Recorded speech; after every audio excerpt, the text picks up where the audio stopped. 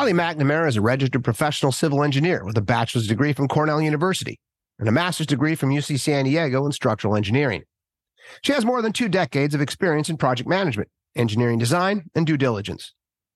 In addition to her career, she has experience forming and working with 501c3 nonprofits, as well as event planning and fundraising for many different groups.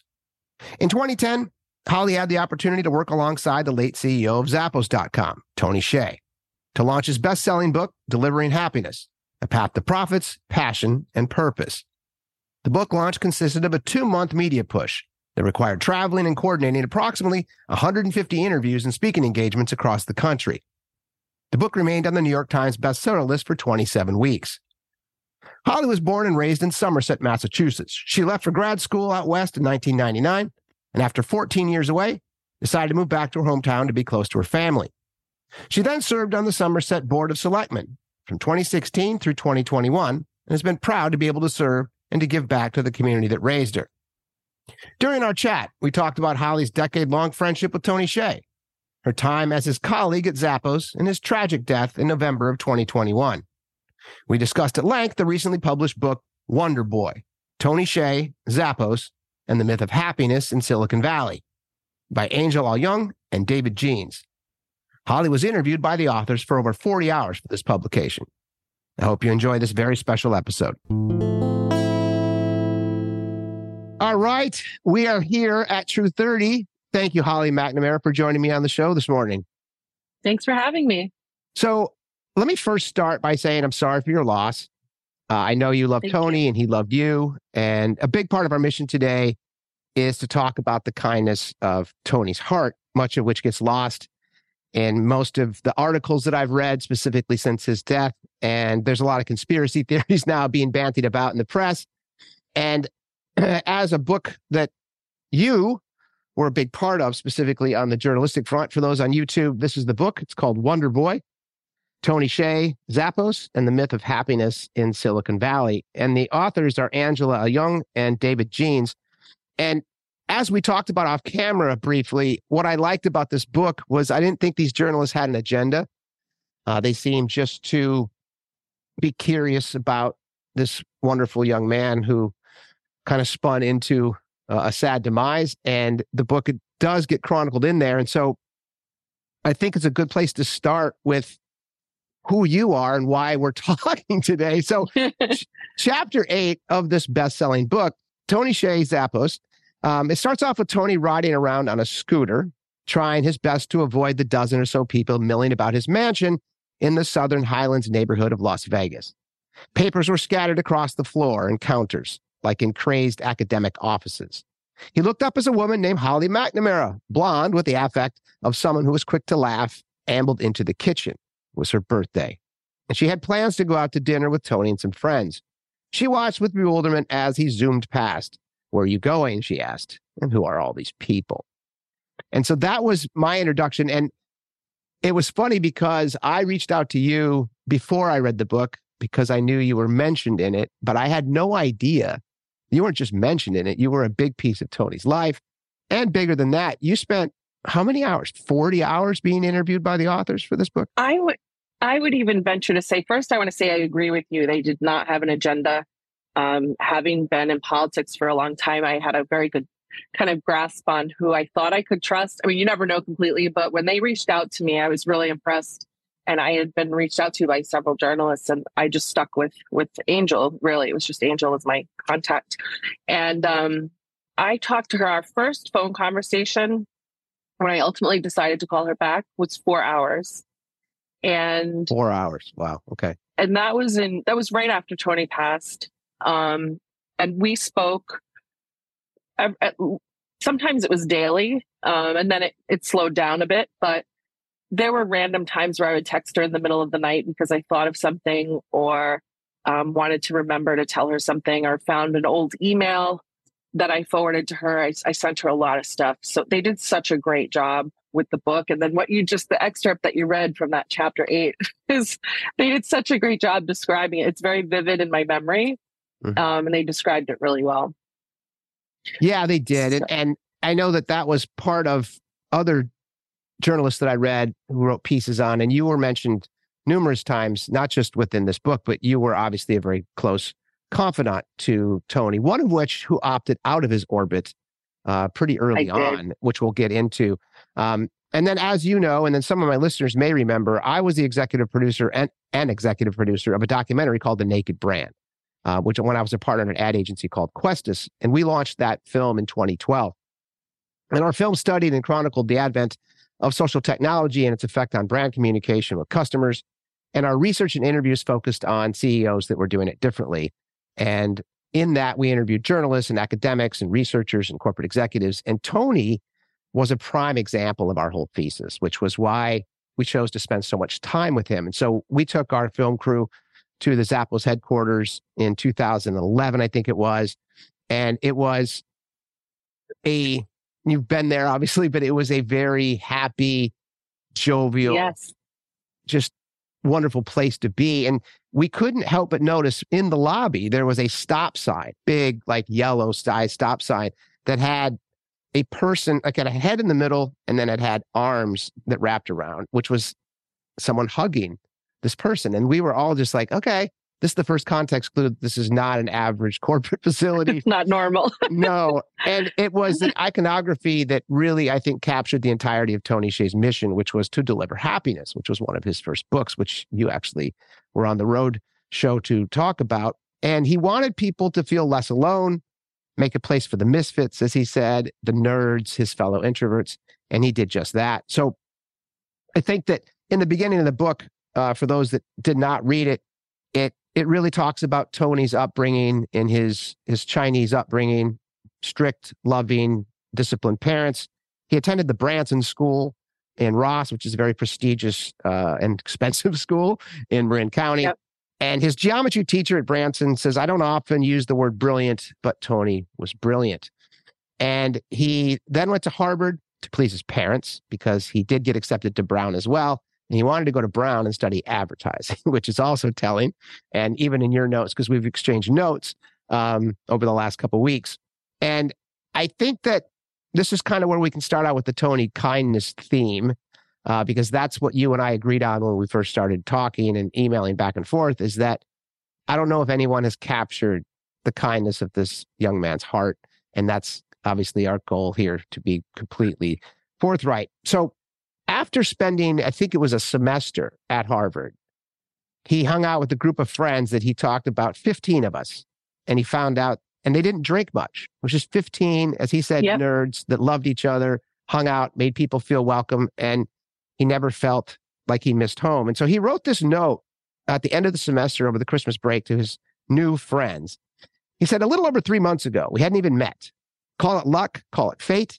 Whatever brought us together, I feel lucky to have you all as such good friends. Quite simply, you guys light up my life. Without you guys, I wouldn't be anywhere near as happy with college as I am now, although my grades would probably be a bit better. Because of you guys, I haven't even really felt homesick yet. Amazing what 90 days can do, huh? In any case, I just wanted to say thanks to all of you. Merry Christmas, Happy New Year, and all that jazz. Oh, and one last thing. I hope that each of you invites me to your wedding, because I want to be there when the people dearest to me are having one of the happiest days of our lives. All right, enough of the sentiment stuff. On with the presents, Tony. And when you read that, how did that make you feel? Oh, go ahead. No, so I read that letter, and knowing Tony, so I met Tony in 2004 when my engineering job took me to Las Vegas very frequently. And when I read that letter about Tony, I feel like that was the most that he's ever emoted. He wasn't a very expressive, emotional outright because he's an introvert. So he didn't express his feelings a lot. In fact, it was actually hard for him, I think, to express his feelings. So reading that was really a nice kind of reminder of how kind he was. And a lot of people had the wrong impression, I think. And after his passing, I think that's also why the media has such a hard time grasping or at least focusing on the kindness of his heart. They go straight to the tragedy Mm-hmm. And that's the end of the story. Well, that leads. If it bleeds, it leads, right? We know that. Right. Exactly. Yeah. Right. And his father and I talk about it a lot. It's his life, 46 years young, for 45 or 44 of those years, they were wonderful. And there were hardships, absolutely hardships, but it was really the last year and a half to 2 years that were clearly detrimental. And so I'm really glad that you're doing this, because I think it's so important to highlight those prior years. How did he get to be where he was, and how did it unfold? And another thing I found really interesting is reading the book. You're summarizing someone's life in one fell swoop, and they did such a tremendous job. I think there's obviously so much more. We could write many books and fill in the minutia and the details, but they really captured, I think, the essence of Tony and the essence of people around him, including me.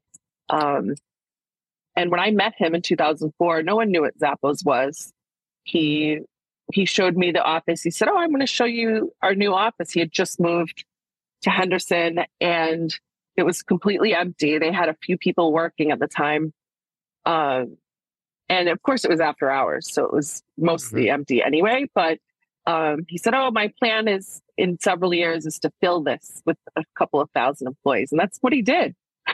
He really did. At the time, I thought it was crazy. Well, no, and I think that's a great point. So, speaking a little bit for our listeners that don't know who Tony Hsieh is, I'll just fill that in a little bit for us for this discussion. So, before Zappos, Tony found his success with a company called Link Exchange, which was his first company out of school with a couple of Harvard buddies, Sanjay Madden and Ali Partovi. And they built websites for local businesses, to be quick. Link Exchange then was the hub for all of his friends to be in one place. So as we talked about off camera, this was kind of the first piece. Like, how can I recreate my Harvard dorm? Right? Yes. He's like, I just want to be with these same people with the same mindset that we can change the world, we can do good things. And he did. And he had this whole work ethic of work hard, play hard, and succeed. This was the theme to his life. And again, we agreed that this was his first attempt to recreate that love of his dorms. From that, to just cut to the chase, after a couple of years of maneuvering, and there's a lot of technical things that went on with Link Exchange specific to Tony's acumen. Very brilliant man. I don't want to share too many stories about how he got it off the ground, but he sold the company to Microsoft in 1998 for $265 million. And there were about 100 employees at the time. And when he shared the story, he talked about why he sold it. And he said, the reason he gave for selling was that the energy, the passion, and the fun was gone. It was more like death by 1,000 paper cuts, or like the Chinese water torture, he wrote. Drop by drop, day by day, any single drop or bad hire was bearable and not that big of a deal. But in the aggregate, it was torture. After he sold the company, he said, I didn't realize at the time, but it was a turning point in my life. I had decided to stop chasing the money and start chasing the passion. And then that's kind of where he felt like, well, what am I going to do now? And as you read in the book, he said, I felt a sense of melancholy. What's next? What is happiness? What am I working towards? And that was his origin story to get this thing off the ground. And that's when he started Zappos, right? So it was one of those things where it was funny because I didn't know this, that Zappos was started by someone else, and it was called Shoe Site. And he then recruited a guy named Nick Swinneman, who was is an internet startup selling shoes online. And so he became the eventual, and then they went out and found a guy named Fred Mosier, who was a former Nordstrom sales guy in shoes, and he would become the eventual president of the company, which was pretty amazing. And so Tony went through a whole bunch of machinations there as well. To be brief with the customer, or to my listeners here, it got pretty hairy. And he sold a bunch of properties that he owned to get the company off the ground, and went all in and became the CEO. And I think it was 2001. And he poured another $6 million of his own money into it. And in 2000, he grew sales from 1.6 million to 8.6 million by the end of 2002. And then again, they got strapped for cash. He sold another apartment to keep it going, which got them going for another 6 months. And then by the end of 2002, they had quadrupled revenue once again to $32 million. And from there, it was kind of off to the races, right? We all know the history now. But how much did Tony talk about this during your, decades-long friendship? What did that look like? Did he ever share with you the trials and tribulations of getting this thing off the ground? Or did he just never, no, he never, before I knew he was even writing a book, before I even considered moving to Las Vegas from San Diego, and quitting my engineering job, I was friends with Tony for a good, 6 years before that took place.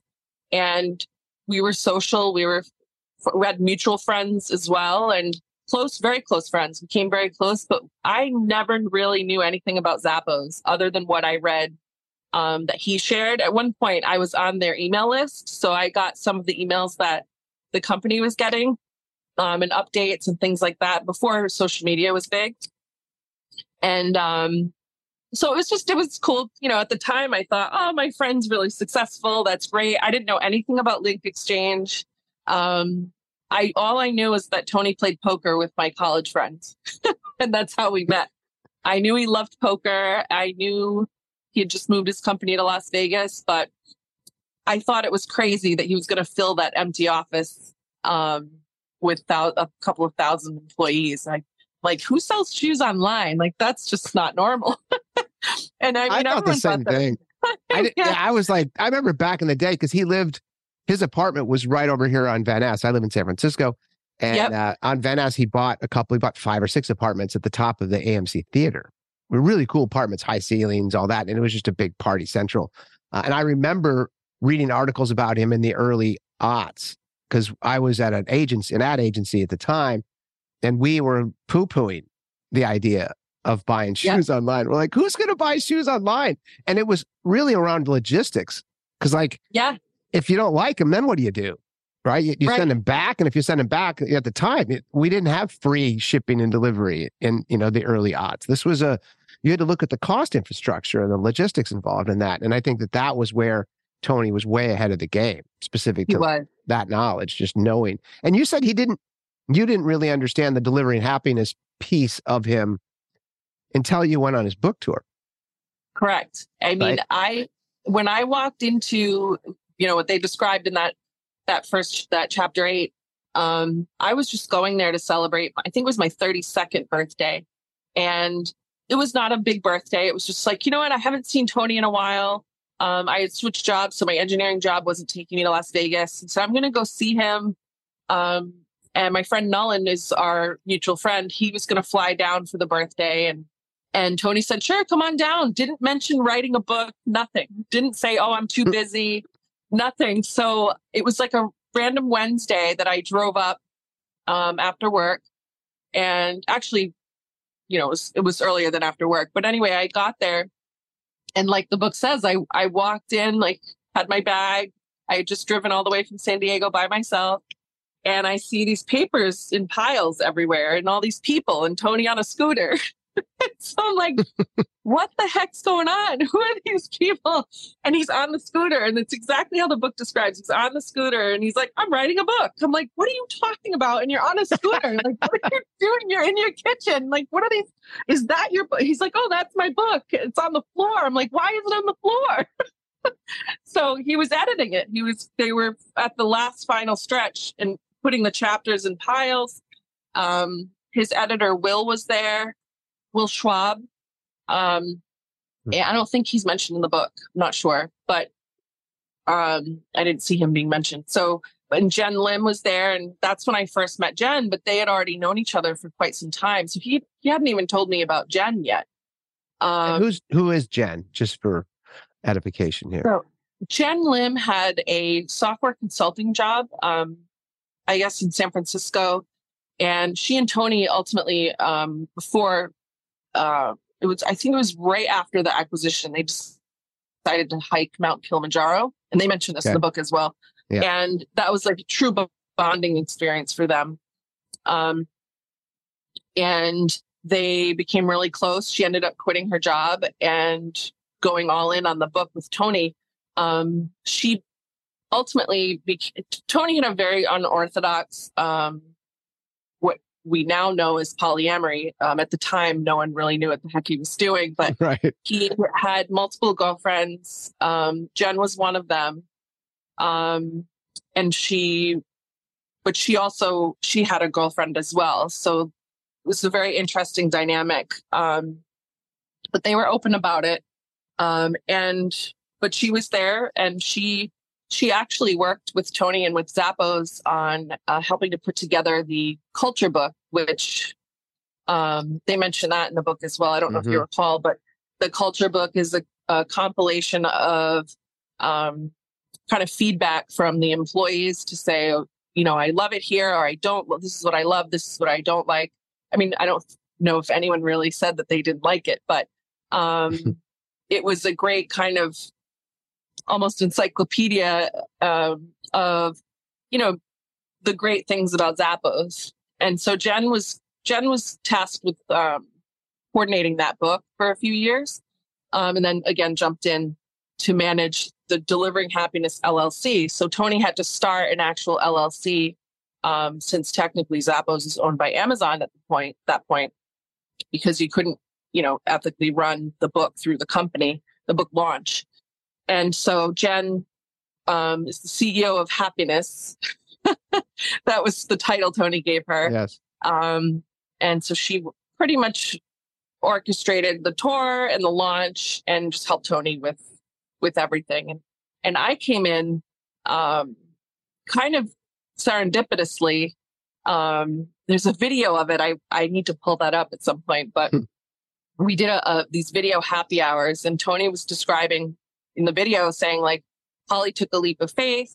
At the time I wanted to leave my engineering job and do something different for a short period of time. I wanted to launch something that was a hobby of mine, doing like concierge type service in Las Vegas. It's something I'd been doing as a hobby for 7 years. And Tony wanted to help me get off the ground. And he saw the synergy and thought, and interviewed me without me knowing it. And it turns out, for reading the book, the first question he asked me is the question he asked a lot of people that I learned he was interviewing. It is, if you could do something for the rest of your life, what would it be?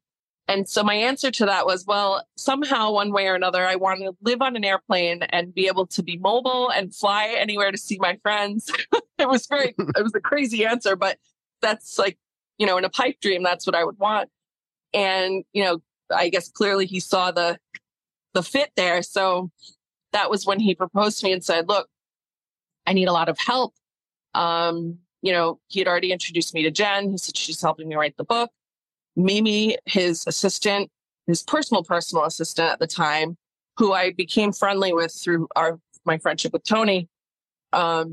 She was never around anymore. I didn't really know what that meant. That was Mimi Pham, right? Mimi Pham. Her real name is Jennifer. Nickname is Mimi. Okay. And his actual assistant at Zappos, Elizabeth Gregerson, she's incredible. She was having a baby. So he's like, I need to launch this book. I need someone that I trust. Can you please come in? And so that's how he brought me in. That's how it starts. So let me backfill for the listeners a little bit, because we don't need to get too into it, but the success of Zappos was so amazing that Amazon did come in and pay $1 billion for it. Yes. So they were like, we think we need to own this and you can run it, which was, they really did not want to run it because they saw this culture as something completely unique. And it was the egalitarianism that kind of, I think, was the fulcrum to everything that Tony touched. And the Zappos core values is exactly why we, as an ad agency, went and filmed. And he had the 10 tenets, and he had some of them which are create fun and a little weirdness, build a positive team and a family spirit, be adventurous, creative, open-minded, be humble, deliver wow through services. And even in our film, we actually recorded and talked to the young man, but they had no limits on how long you could talk to the customers. Yes, so correct. The longest customer service call was 10 and a half hours. Yeah. So I don't exactly know what they talked about for 10 and a half hours, but that was something where Tony wanted to reinvent happiness, not just with the employees, but the customer. So if a customer calls in and says, I got this dress, and we listen to a lot of these calls, just through osmosis, but they were engaging in conversations like you and I would have, right? Hey, Holly, what's going on? Oh, good. How are you today? I'm fine. What shoes? Why did you buy these new shoes? Oh, my daughter's going to, her first prom. And I mean, these were like engagements. And so as opposed to like software that measures efficacy of customer service centers historically, get them off the phone. It's expensive. Get them off the phone. Put them onto some kind of web platform where they can then deal with their stuff because it costs us nothing. Tony was the opposite. He's like, no, man, let's just embrace everyone. Let's have fun. Let's be weird. And, that was, and then he also made Zappos among the best places to work by numerous different awards. 100% of its employees had health benefits, and they invested in professional development courses for everyone. And it was just one of those things here too, where I'm a big fan of Dr. Haidt, Dr. Jonathan Haidt, and my listeners are sick of me talking about him. But this book I haven't talked about as much. Jonathan Haidt wrote a book called The Happiness Hypothesis, Finding Modern Truth and Ancient Wisdom. And this was a piece where Tony was directly quoted in the book. And it said, this is Jonathan Haidt writing, I don't believe there is an inspiring answer to the question, what is the purpose of life? Yet by drawing on ancient wisdom and modern science, we can find compelling answers to the questions of purpose within life. The final version of happiness hypothesis is that happiness comes from between. Happiness is not something you can find, acquire, or achieve directly. You have to get the conditions right and then wait. Some of those conditions are within you, such as coherence among the parts and levels of your personality. Other conditions require relationships to things beyond you. Just as plants need sun, water, and good soil to thrive, people need love, work, and a connection to something larger. It is worth striving to get the right relationships between yourselves and others, between yourselves and your work, and between yourselves and something larger than yourself. If you get these relationships right, a sense of purpose and meaning will emerge. And that was another major ethos around the shop. And I think that what we captured on camera, again, we were only there for 2 or 3 days. There wasn't anyone at Zappos that wasn't having fun. I mean, there were people in costumes, and there was people in party hats, and anyone who had a birthday got cake and sung to, and everyone yelled and screamed. They had a guy that gave out free hugs. I think he was the mayor of hugs. I can't remember his name now, but it was just, it was so amazing to watch. And Tony was a voracious reader on these types of ideologies, specifically, how can you make things change? Ben Shahar was another author that he followed that said, how can we help ourselves and others and individuals and communities and society become happier? That was his edict as an author and a Harvard professor who he loved. And it was one of those things in here that during our notes together, this professor at Harvard had a question that he offered up to his students is, if we are so rich as a culture, why are we all so unhappy? And Tony really clung to that. He was like, yeah, because he obviously had money. And so it wasn't money. Once you have money, you realize like, okay, it helps. I'm free to do the things I want to do, but now I still have to deal with all these things. Sometimes they're demons. And, in here, I wrote in my notes to you, is there a sentence that best describes one of Tony's demons? Is it to do with money? And you said, no, I think that Tony was unhappy throughout most of his life. You want to talk a little bit about that? Because it was specifically your notes here. So I don't think that Tony was unhappy throughout most of his life. I think he simply enjoyed building companies, solving problems, and helping people. Yes. Yeah. So I think it's easy for the media to look at the situation and say, oh, he was on a downward spiral. Mm-hmm. He had mental health problems. He was unhappy. He was constantly on a quest for happiness. I don't see it that way at all. It's kind of, and it's not even a chicken and egg thing, like which came first. I truly think Tony was a genuinely happy person. He loved his friends. He loved seeing other people happy. He, of course, like we said earlier, was an introvert. Everybody knows that. But he he would push himself constantly out of his comfort zone. And one of those things was speaking engagements. He knew it was something he had to do for the company, and he pushed himself to do it. So instead of saying he was searching for happiness, I think he was just trying to do what he loved. And that was, like I said, seeing people happy and building companies. And, as you described earlier, he wasn't the founder of Zappos. He was the CEO. He became the CEO. He was initially the investor. He craved it. He loved it. And you can see in the book where he's like, I have to go all in because I miss this. I want to go back into solving these problems. I want to do more. And he thrived off of that. And so to me, I never thought Tony was searching for happiness. And so it's hard for me to read that in the articles because they're constantly saying, oh, he was searching and he got into drugs because he was searching. And that's just not, I don't think how it happened. Well, no, that's good to hear from a close friend. Because I mean, to your point, I've read a lot about Tony specifically, even for this discussion.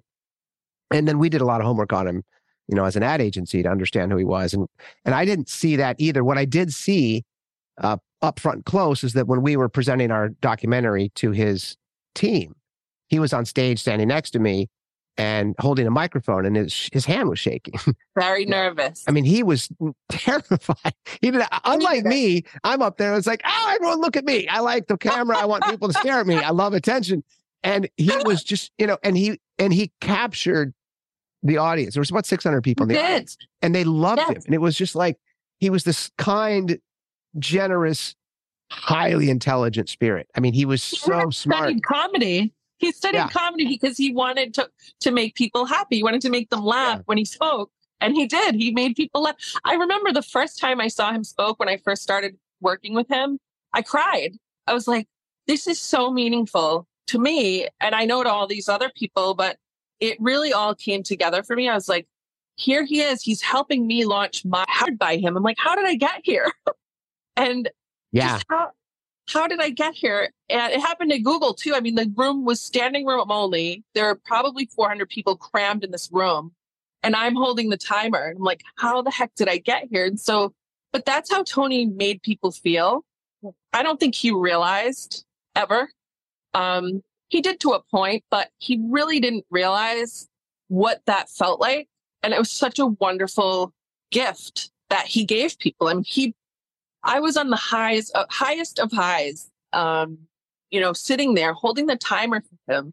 But he's up there humble, sometimes in a t-shirt, just giving his talk and being himself. But to go back to the original point about finding happiness, I think ultimately what happened was that Tony, and I described this to you in my notes, is that Tony wanted his friends to be happy. He was giving these gifts to his friends, helping me, helping others. But there are so many people that they're not genuine, and they take advantage of that. And Tony, just wanted to be himself and wanted to be a normal guy living his normal life, which we know it wasn't normal, but he just wanted to live his life, and people were taking advantage of him, and he just wasn't realizing it at first. No, you talked about that here in this paragraph. It says that Tony ultimately concluded that happiness was about four things. And this is what you did comment on, because perceived control was necessary, perceived progress was necessary, connectedness to others, and then being part of something bigger. And you write about that specifically with not only with Zappos after the purchase, but everything he touched after that. So like the downtown project, which you mentioned you weren't part of, but why don't you talk a little bit about that? Because that was a massive undertaking. It was covered in the story and song of our culture up to present day. So pretty big project. So Tony wanted me to be involved. He gave me an opportunity to be a construction manager for some of their projects. So it's kind of like going back to my original roots. Yes. And when it came time to sign the contract, and this is what you mentioned at the beginning, is that I opted out of his orbit. This is what I opted out of. And the lawyer at Zappos, that was, we were redlining the contract, and they wanted me, and it's just me. I didn't have my own company at the time. They wanted me to sign an indemnification clause. And I'm like, you want me to indemnify Zappos? Like, I can't afford that. You kidding me? I'm not doing that. But long story short, I walked away and I told Tony, I said, I can't do it. I can't sign this. I love it. I love the fact that you want me to help. Thank you. But I can't do it. But the downtown project, I was able to see it get off the ground. And one of the first meetings was at Tony's house.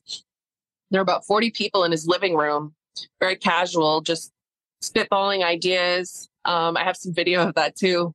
Spitballing ideas. We had like a kind of a group effort where we all came up with different ideas of what we would envision in the community.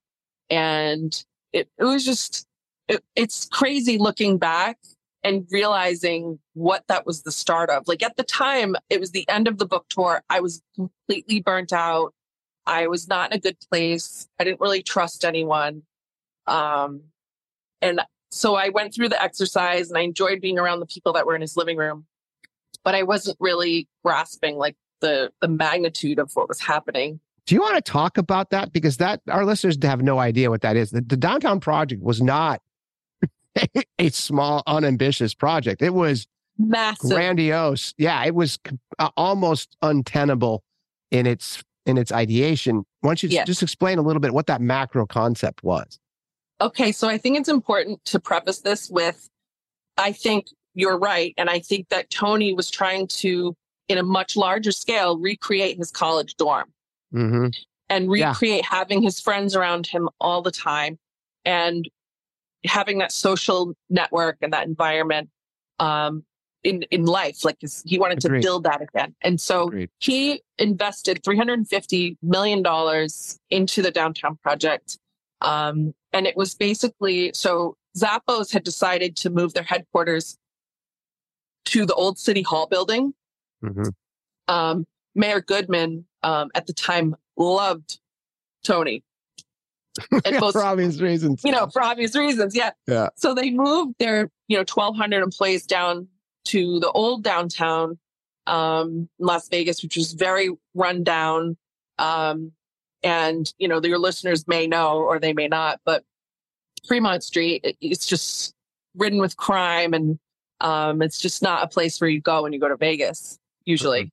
But so Tony was moving this company to the old City Hall and wanted to bring life back to that area. And he wanted to bring startups and businesses and restaurants and bars. And that's what he did. I mean, he spent all his money doing it. It was a lot harder than people learned. It was a lot harder than expected. But, Tony, that he gave it his all. But there was a lot of tragedy around it as well. Entrepreneurs not only suffer from high levels of stress, depression, things like that, but this type of environment was so fast paced and so extremely entrepreneurial that there were suicides. There were 3 different suicides. And Tony had a very hard time. And I wasn't there for this, but I know that Tony, when I was around, Tony had a very hard time with conflict. And so he had a very hard time talking about sad things, negative things. He wanted, like I said before, he wanted everyone to be happy around him and find ways to he was a people pleaser, wanted them to be happy. But the Downtown Project was so intense. And they started losing money. And the reality was it was going south. And I'm not trying to diminish what he's done there because his effects on downtown Las Vegas are everlasting. But at the time and I'm going to be careful about how I word this, because Tony took offense to the media saying that he stepped down from the Downtown Project. But in my opinion, he stepped down. whether he wanted to admit that or not, he did. And David Gold, who was a professor that Tony had brought in from the book tour that we met on the book tour, who's near and dear to me. I love him. One of the most amazing people. He was spending most of his time in Las Vegas, but still had his home in Iowa. And, luckily he still had his home in Iowa, but he wrote an open letter to David, and, you can find this if you Google it, David Gold, Gould, and basically said to Tony, where's our North Star? You're our North Star. You can't leave us. You're our leader. Why? Why are you walking away? This is your brainchild and we're here for you. Mm-hmm. And he was right. And if Tony was still alive, I would be saying this to his face. Which is the problem, is that most people in Tony's orbit, which led to his demise, are yes men. Like, they won't tell him no. They won't tell him what's wrong because they don't want to be uncomfortable, and they know he'll be uncomfortable. But it was so hard for me on the smaller scale to see. It was a much smaller scale than it ended up being for me. But people around him, they're finally now speaking up and saying, no, Tony shouldn't have done this, shouldn't have done that. Well, where were you when things were hard? You were just pretending everything was fine. You were enabling. You're part of the problem. And so that downtown project, I think that's what happened. I mean, there were so many people around him that just did whatever he said and and in their defense, Tony, again, gives people these opportunities and they're on the highest of high. Like, wow, I'm part of something bigger than myself. Like, this is what people strive for. This is what Tony says makes people happy, and it's making me happy, and I'm contributing to this community, and I'm contributing to something that's going to better my community and better the world around me. But when the reality hit, it hit really hard for Tony. Yeah. Well, the project itself was 45 acres in total. And it was, to your point, $350 million of investment. But it was not only investing in entrepreneurs, restaurants, bars. They had a music festival that he launched to kind of get into, to recapture Burning Man type thing, and concerts that he loved. Because part of what we have yet to discuss was that he loved dancing. He loved going to raves. He loved being, enveloped in music. Mm-hmm. And he talked about the pulse and the bumping, and he started experimenting at that point with Molly, MDMA, and other drugs that kind of opened little doors in his brain. For those of us who've done drugs, I can tell you it does open doors, right? It's pretty cool to be in a club when you're rolling. And that was a big piece of what he was attempting to do. And we actually had this in our notes together, but Nellie Bowles, who's a journalist I follow for years, and I didn't realize until I read this, but she was at the time at Recode, and she spent 3 weeks living downtown in the downtown project in the summer of 2014. And in September of that year, she published the first installment of a planned series of stories framed as Downtown Vegas is the Great American Utopia. And we just got done with our documentary, and we just got done with our fascination with Tony. So I remember this specifically. And I remember reading about this, and I was like, oh, good for him. He's doing what everyone said was impossible. It's typical of Tony. He has no boundaries. He can do whatever he wants. And in the piece, she wrote this: there's an excitement to being in a startup city devoted to startups, a sense of camaraderie. When she asked Tony to explain the phenomenon, he described downtown Vegas as TED meets South by Southwest meets Burning Man, but as a lifestyle rather than events. And we can scale this to multiple cities. So he wasn't even finished, with this investment in Vegas. No, he was like, once we do this, we'll templatize this and we'll take it to other cities that need this level of love. But as you mentioned, there were some cracks in this utopian facade. And Nellie continued to report on this. And out of the 100 people employed to work on the downtown project, 30 were laid off. And this is when he did step down, because I've done enough homework on him to realize that he did. Bigger than that, as you know, it was one of his dear friends. He didn't like confrontation to begin with. So once Hated it. things started to go sideways, he's like, fuck this. I'm not out. dealing with it. Yeah. I'm just going to go run Zappos. It's easy. This is brutal. So they laid off 30 out of the 100. And then there was a growing list of detractors, one of which was a columnist named John Smith. And this is, we agreed on this because John was not pulling punches in his article. Brutal. He said, Hsieh's true believers who bought into his rhetoric like kids waiting in line to sit on Santa's lap. If losing 30 workers spells the beginning of the end of Hsieh's downtown Dalai Lama routine, that's a good thing. I mean, as journalists often do, they use their wit and prose as a knife or a sword, and he just cut Tony off right there, just livid. And you said, it's hard to. Maybe he didn't have to put that much venom in that story, but he wasn't. Didn't. Right? He didn't need to be, pardon my language, such a dick. Yeah. But he's not wrong. Correct. I'll say that. That's it. And, Tony's response was changing the city is hard, but so is changing the world. We will all be remembered by the impact we have on the future, not the people we piss off today. That was Tony's response. It's a great response, but yeah. What I didn't like, I read in the book, and I can't quote it exactly, but another response Tony had to that was, and I don't know if it was in that interview or I think it was a different one. He said that those 30 people were let go because they wanted the downtown project to fail. And that makes me mad. I don't know those people. I don't know who they were. I may have known them. I don't even know who they were at the time, but I don't like that. And that's Tony not taking responsibility for something. Yeah. And again, I don't want to get negative here, but that's him not having that self-awareness, and it comes from a good place because he just wants everything to be positive. But that really bothered me because of a couple of reasons. One, for me, when I tried to bring things up to him that were problems, he didn't want anything to do with it, but kind of twisted it in a way that, well, I was creating a problem by bringing him the problems.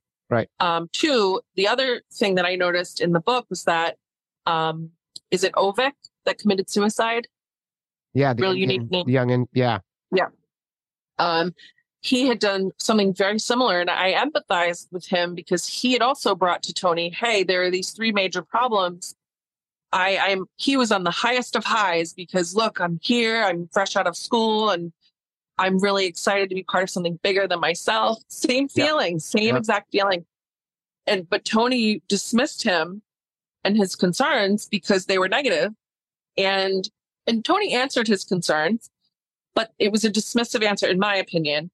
And it was very similar to the answer or the non-answer that I had received when I brought up concerns. But Ovik was so devastated, which I understand because I was also devastated at the time. I wasn't suicidal. He became suicidal. Yep. And that was a huge problem. But that was part of why it was so easy for people to take advantage of Tony. And because they knew exactly what to say. They knew what he wanted to hear. And they just went along for the ride.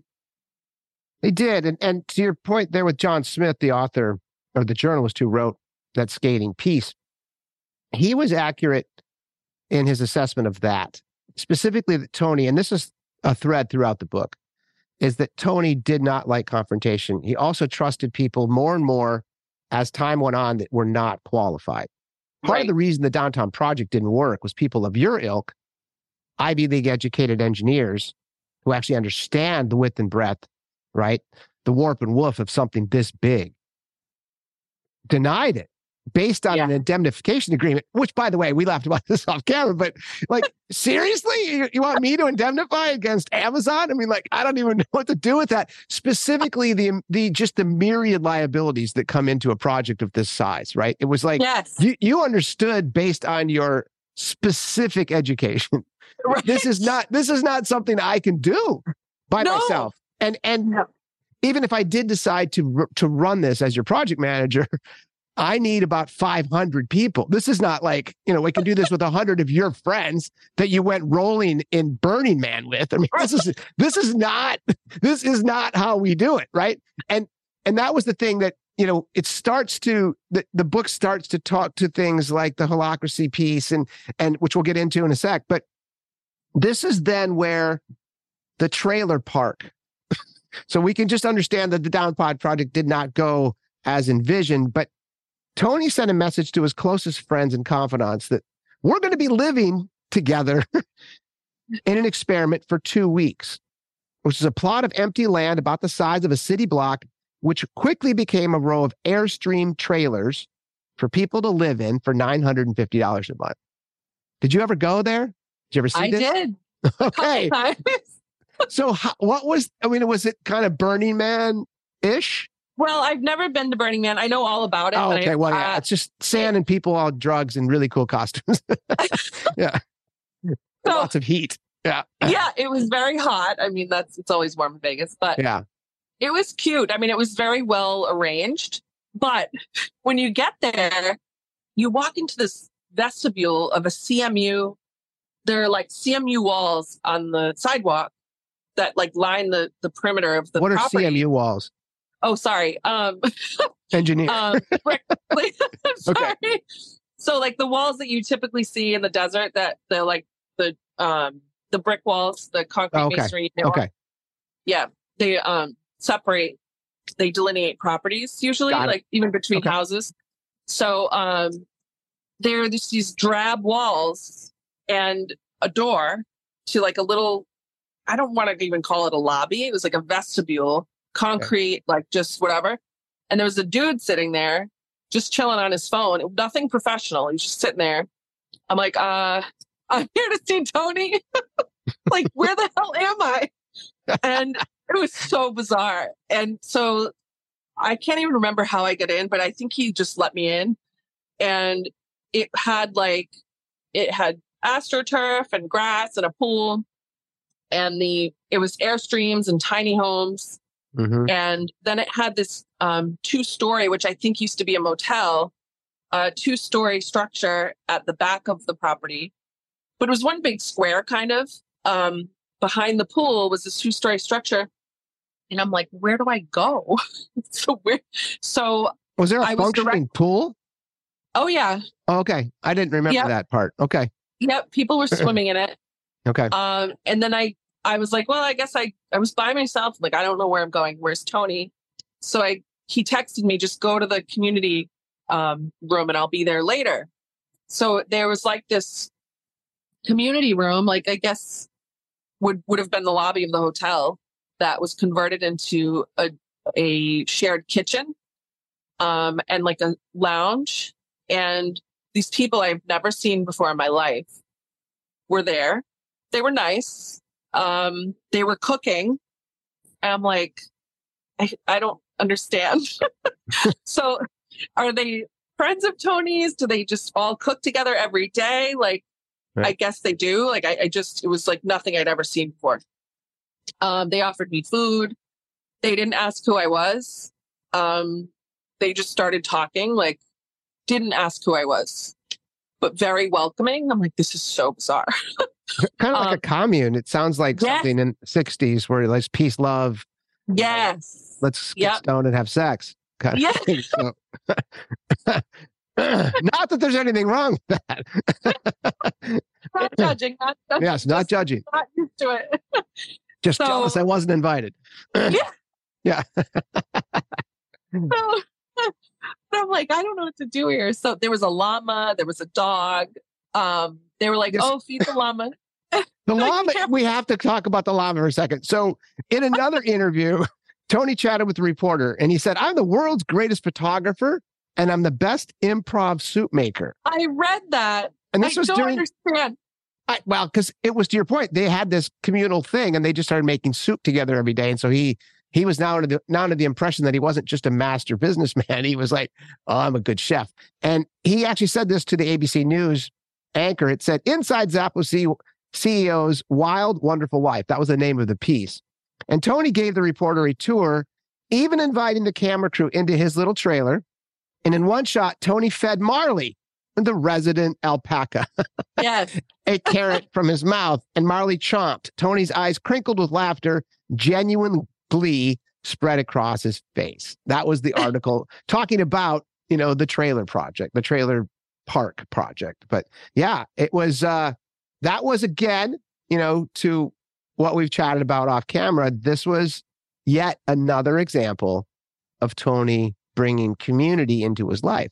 At some point, he's like, I want to be with like-kind individuals. I want to share my money, my generosity, my heart with everyone.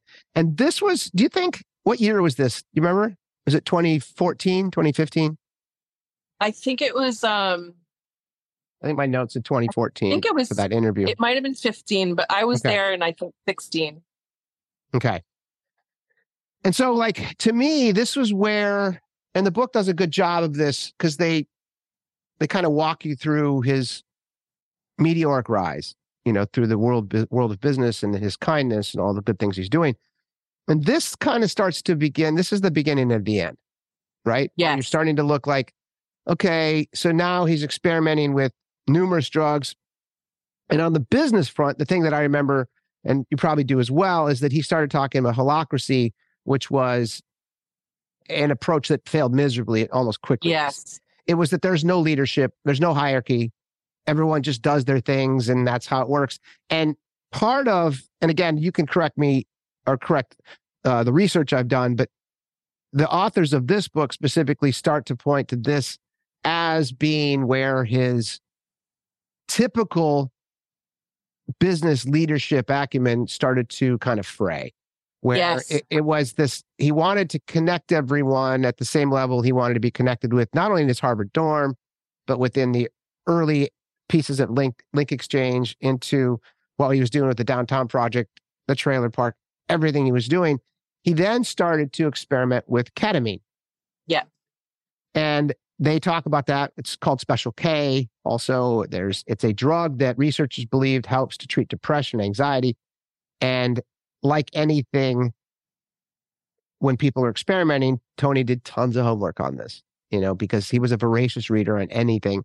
And he found specifically a little book, it's called The Little Book of Ketamine, among many other books and white papers that he accessed.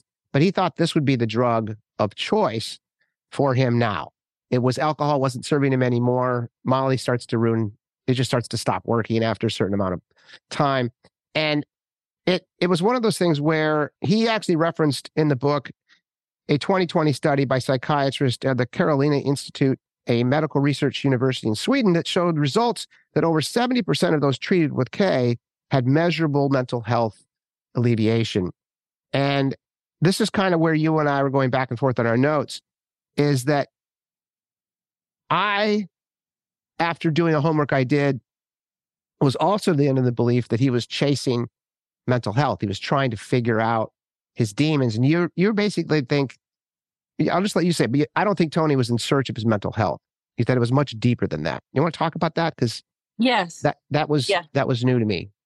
It's something that I feel very strongly about. And, and maybe I'm wrong, but every time I talk to Angel, or every time I spoke with the media, or any time that I even just read an article, it's the same message that they give. I mean, maybe not Angel and this book, but it's just, I feel like it's the easy way out for the media to say he died, he was on drugs, he was an addict, he was unhappy, and that's why you do drugs, because you're not happy. I just don't think that's it at all. I think that, I kind of touched on this earlier. I think that Tony just wanted to live his life, to have his loved ones around him, to give even strangers gifts and make them successful. He thrived on it. And I think but his social anxiety never went away. That's like part of it. It was part of him. And he was born an introvert. So I think that was part of why he wanted to try ketamine. I think he wanted to come out of his shell. He wanted to get rid of the social anxiety. He developed a knack for speaking. and it became more natural for him. But I still think at the end there, it was still a little hard. I think he still got a little bit nervous. I also think that's why he drank so much. But I don't think he was necessarily self-medicating. I don't think he was trying to escape anything. The only thing he ever tried to escape was being out front and being a leader. But that comes with the social anxiety. Right. So, and that ties into him stepping down from the Downtown Project. That ties into the Delivering Happiness bus tour. Things got hard. He didn't want to hear it. Didn't want to talk about it. That's exactly what he said to me. I don't want to talk about it. So I don't think he was unhappy per se. He just was constantly trying to find ways to alleviate the pressure of responsibility. I'm not trying to say he wasn't a responsible person, but when you're a leader there, and I learned this very quickly when I ran for office, that, holy shit, and on a much smaller scale, I would say to myself, oh my God, now I think I understand how Tony might have felt, because I'm trying to be myself. I make my pink hair. I have, all these things going on. I want to post on social media. I just want to be myself. But I would forget that, wait, I'm an elected official now. There's certain things I'm responsible for. I have to be careful what I say. I have to be professional, and there's a time and a place. And I think Tony didn't want to delineate between his professional world and his private world. He wanted it all to be the same, and he didn't want to deal with the hard things, which I don't blame him, but at the time, he put himself there. So at the same time. So I think at the end, when it spiraled, the holacracy was a huge red flag to me, to say, oh, he's trying to get rid of the responsibility. He wants to push. Yep. It's become too much for him. He wants to push that responsibility off. That's where it's really started. I think it was always there, but I think that was a huge first red flag. And then it became, okay, I'm going to try ketamine. And then you see advertisements for psychedelic drugs that help with social anxiety and depression. So he tried that. That was another thing he was doing. And microdosing and things like that, right? Right. Yeah. And I don't know how the nitrous came in, because that's just bad altogether. But I think he started to do so many drugs that he just became someone who he wasn't. The drugs altered him, and it wasn't even him anymore. No. But deep down, he's intuitive. He can read people. I think he knew that he was being taken advantage of. But like you said earlier, the drugs open a window. And I think they did open that window for him to really finally see, wait a minute, I am being taken advantage of. But then he's always under the influence, so he's not thinking straight. And it's just a disaster.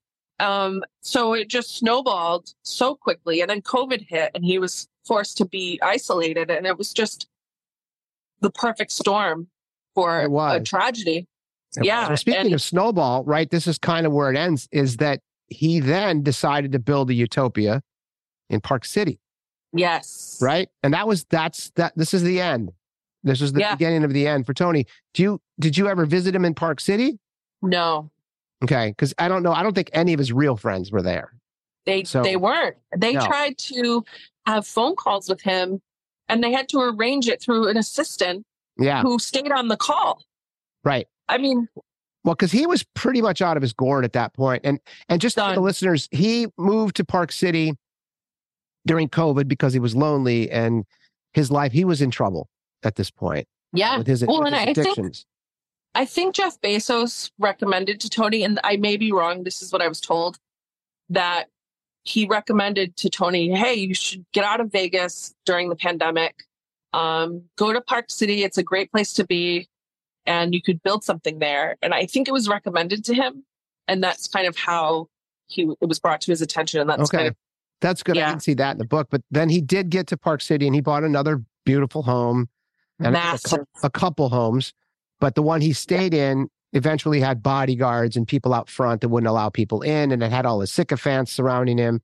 And he would stay up in his room by himself and he had thousands of Post-it notes on his walls because he was ideating on different things. And there was a guy named Tyler Williams, who we actually featured in our documentary, who got a job at Zappos by sending in a video. And he came incredible. It came up with the 10, so he put the 10 tenets of happiness, delivering happiness, into a song, and they hired him as a customer service person. And he eventually rose through the ranks. And I have it in here somewhere. But yeah, he became somewhat of a legend in that he rose all the way through the ranks to being one of Tony's top executives. And he was eventually given the title of fun guy, and they gave him a $20 million budget to run his brand. And so not only did Tyler work his butt off, get from, the call center all the way up through the ranks of the leadership, to me, and I would love to get your take on this as well, is that Tyler Williams seemed to be one of the few people that pushed back on him and loved him.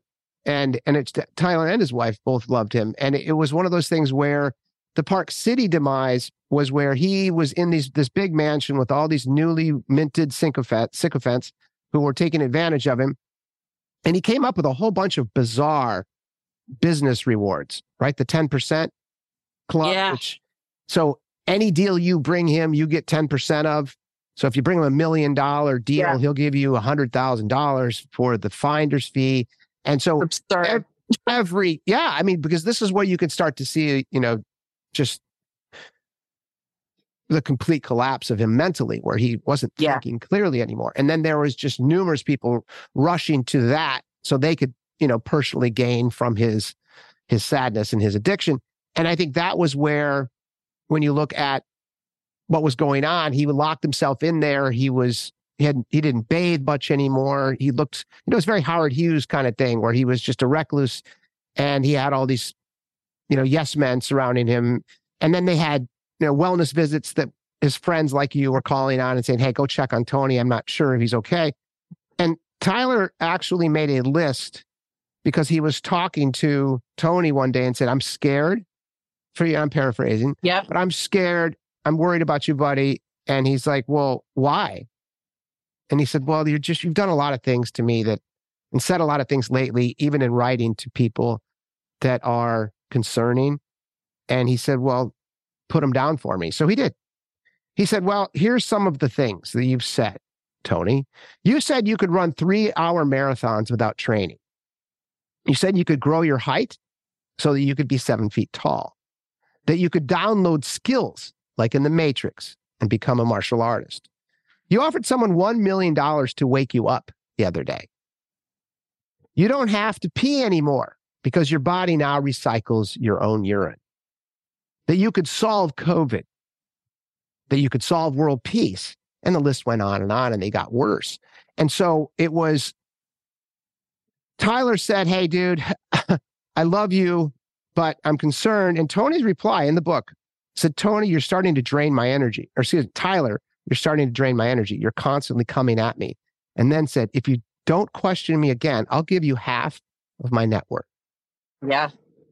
So, and he said that a lot to people. I'll give you this much money if you just leave me alone. And the sad part is that there were so many of these people that just clung to him like a barnacle. They wanted money, and they didn't care that this young man was spiraling out of control. And it was really sad. And then Tyler then sent Tony a group text. I'm not sure if you were on this or not, but it says, Tony, no, I was. We are all your friends and love you, but the last couple of days you've attacked each and every one of us for no reason. Elisa and I, his wife, have been paid to be here to connect and spend time with you. We love you. No matter how much you push us away or attack us, we love you. No matter what you say, we love you. Wish you were here to spend an amazing week with us. This was a wedding that Tony decided not to go to at the last minute. And that was the last time Tyler ever communicated with Tony, because then it just got worse. It just got worse. And they did somehow, and I think this is where we can get into his brother moved back into his orbit. And was it Richard? Andy, sorry. And Andy and a couple other people did convince him to go to rehab in Park City, right? So he got to rehab for, I think it was 20 days or 30, I can't remember what it was in hindsight, but it was, no, it lasted 2 weeks. It was 14 days of the 28-day program. And he left and he just walked out. He just walked out of the program and said, I'm not going to do this. And, as we know, and that's what I was asking you about in our notes together, is that, his family, you talk with his father, you talk with Anthony and his other brother. What was his other brother's name? Dave? David. Yep. David. What were his brothers thinking at this time? At this, they kind of had to know something was really, really not good. It's hard for me to say. I mean, I really had no idea how bad it was until, because we had lost touch. I moved back to the East Coast. I had stayed in touch with a lot of people, but Tony was doing so much that I didn't know. And so, when I found out he passed, kind of backtracked, like, okay, what was going on? I speak a lot to his father, Richard. That's where you got the name Richard from. Sorry. Yeah, I got that messed That's okay. That's great. So, but I don't know. I mean, I don't know how they were feeling at the time. It couldn't have been easy. I know Dave is he's even quieter than Tony. I mean, I didn't know Tony had a second brother until a couple years into our friendship. And Andy is a very like outspoken, personable, friendly, bubbly guy, like really great, friendly, easy to get along with. At the time, I have no idea what he was feeling. Okay. But I know that he became a target because he was, after Tony passed, he and his father were on the estate. So, I mean, he had a bodyguard walking around. It was kind of scary for him. Yeah. Well, he was accused of being a grifter too. Correct? Yeah. $1 million salary that he took to help run. I didn't know that until now. Yeah. Yeah. Yeah. And so those were the things that people were like, oh, and Dave, his younger brother, was laid off, in an earlier piece too, which was very incongruent. If you have one brother you give $1 million salary to, and the other one you lay off, that shows where Tony kind of fell off. It does, right? It does, and I remember that specifically. I was in Vegas, like I always was. I was there. I can't remember if I was there. No, it wasn't for work. I was just there having fun, like I did other times. But I remember saying to Tony, "Hey, let's go meet your brothers," because they were going out, and they were telling me. And Tony just shook his head. And I'm like, why don't you want to meet your brothers? And he said, well, we just had a round of layoffs and I had to lay off my brother.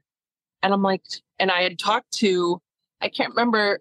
And the book had said that David had talked to me about it, but I don't remember if it was actually David or if it was Andy. But I learned that he was laid off and that Tony hadn't talked to him about it. So I said to Tony, I'm like, you've got to talk to your brother. He's like, no, he didn't want to deal with it. No, it was 2009. Yeah. He was just like, no. And he was always that way. Like, again, avoiding the confrontation. Yeah. Yeah. No difficult discussion. And back to your money point real quick. I just don't want to forget to say this, that, he was throwing money at problems, with Tyler, I'll give you half my net worth. I feel like in 2010, during the launch of his book, that was like when the monster started to rear its head. Mm-hmm. And so everything that happened then to me and what I witnessed or whatever was almost like a microcosm of what it became. Okay. And so at the time I was towards the end of the tour, I'm like, I was broke. Tony just wasn't paying me enough. I was not sleeping. I was getting, for a while, I got like 500 emails a day. And I was just burnt out. It was the hardest thing I've ever done. It was one of the hardest things I've ever done in my life. And so I flipped out. I was like, you know what? I don't know how I can finish this tour. I can't even pay my bills. Well, he was paying you $3,000 a month, correctly? Yeah, it's just not enough. Jesus. Yeah, no. And that's kind of the incongruency again on just what's going on there. You as one of his best friends who he trusted implicitly. And because you loved him, you removed yourself from the nonsense. Yes. That was the person he paid $36,000 a year. Yes. And he gives, Mimi Fan and a bunch of other folks at the end just ridiculous contracts. Millions and millions of dollars, which they all took advantage of, and they had to pay it back to some degree, which was good. Yeah. And again, I don't want to poison this with all the negative, because I'm just trying to keep it positive for Tony. But for anyone who wants to dig into this book, Wonder Boy, is fantastic. And there's tons of research out there about this. Was almost like we watched the Titanic, my children and I. I have 11-year-old, 9-year-old little boys, and they were interested in the Titanic.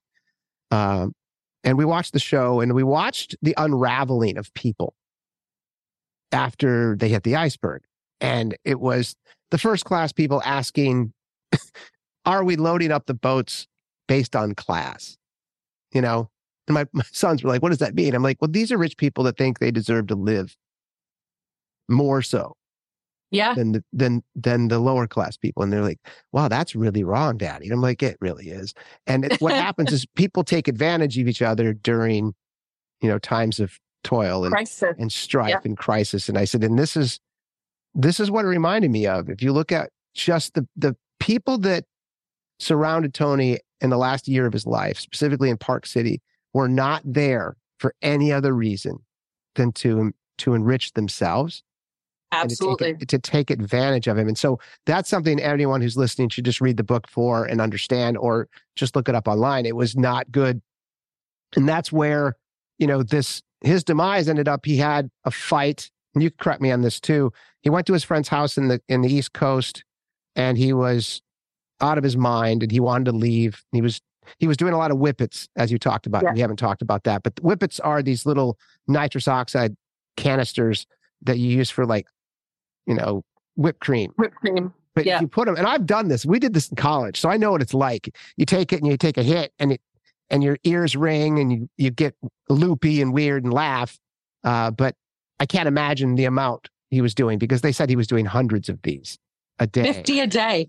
50 a day. Okay. And then there were maybe 100 a day sometimes. Yeah. And then, like, strewn throughout the place where he actually died was where they kicked him out of the house. And then he went into this shack on the side of the house in Connecticut, where he said, I'll stay here and I'll leave in the morning. And then at the time he had this fascination with candles. So he lit a bunch of candles, and he laid down, and then he was doing whippets. And who else, who knows what he was on, because I didn't look at the coroner's report or for any toxic evaluation, but this was his last night. He was in this room by himself because he no longer trusted anyone. He said that to Tyler.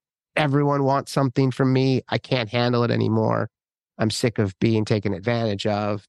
And I think that's what you really nailed this for me as one of his closest friends, is that I think that the people taking advantage of it bothered him so much. It was probably even worse than the social anxiety he had. Yes. And how he dealt with that was distraction and drug abuse. And so it's at the end, the last day, and no one knows what happened, whether a candle got tipped over, but a fire started. He locked the door. He locked himself in. They couldn't get in. They finally kicked the door in. I don't know if it was paramedics or the fire department themselves, but they rushed him to the hospital. And strangely, he wasn't burned, right? Nope. There was no actual physical manifestation of fire or heat, but much like anything to do with that a level of smoke, he had smoke inhalation that took his life. It's just his lungs couldn't recover, and he died, and he passed away. And then everyone was, wringing their hands with surprise. Yeah. At the end, and anyone who knew what was going on there was just, it's tragic. And so I again, I'm sorry for your loss, because I know how much you loved him. And you do speak with his dad now. You don't have to speak to this, but how is his family doing? Do you know? They seem to me to handle things so well. I mean, I don't know what goes on behind closed doors, but they're just such wonderful people. They just want to know the truth. Mm-hmm.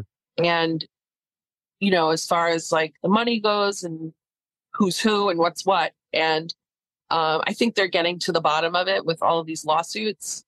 It's just so unfortunate. And there are more lawsuits that just surfaced. I'm just like, why can't people give it a rest? Like when I was complaining to Tony on the bus tour saying like, I don't know how I can finish this tour. I'm not happy.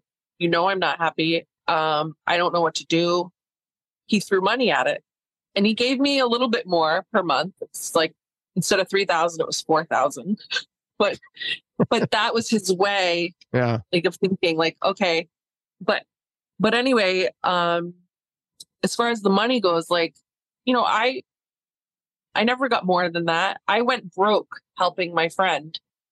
And these people that are suing the family and the estate for more money, like, how much more do you want? Like, you clearly didn't do this for the right reasons, or whatever they're doing now, like or helping Tony or however they help Tony. Clearly they didn't do it for the right reasons. So why would you put the family through that? They know how Tony is and was. Mm-hmm.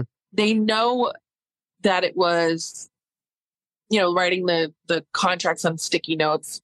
You can't.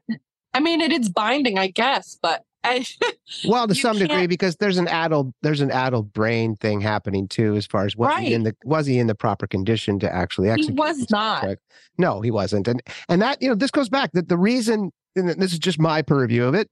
These are the people of the Titanic that are jumping on the lifeboats, right? Yes, without caring about the children that they're taking the spots of.